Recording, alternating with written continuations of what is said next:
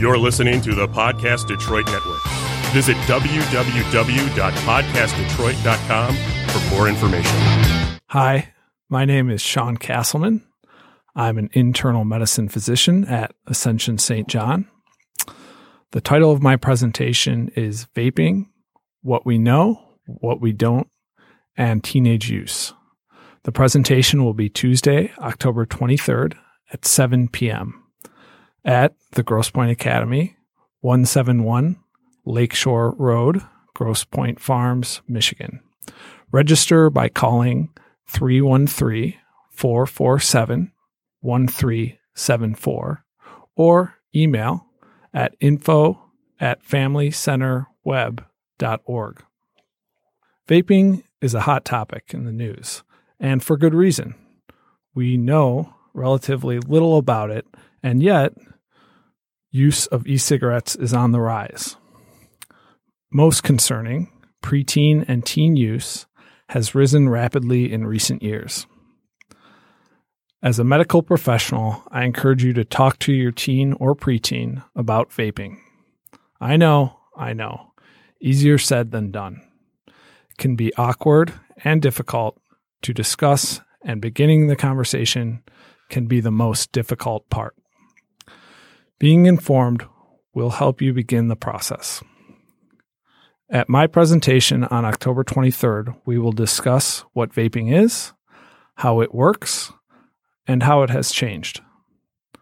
I will talk about the risks involved, including carcinogen exposure, nicotine addiction, and even fire risk associated with e-cigarette use.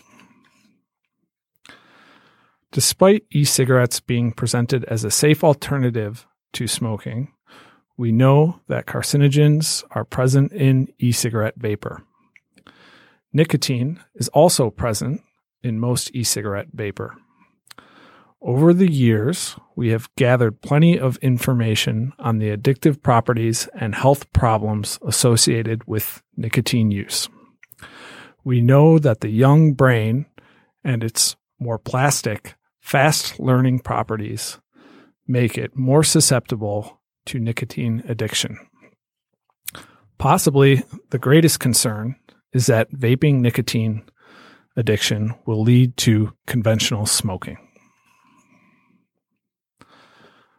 We will also discuss what we do not know, including long-term health risks of vaping.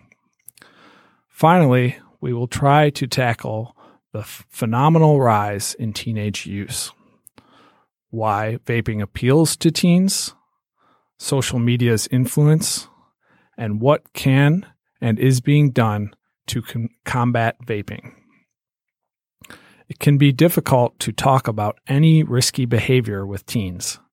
Vaping is no different. I encourage you to find out more about electronic cigarettes in order to have a productive dialogue with your teen or preteen.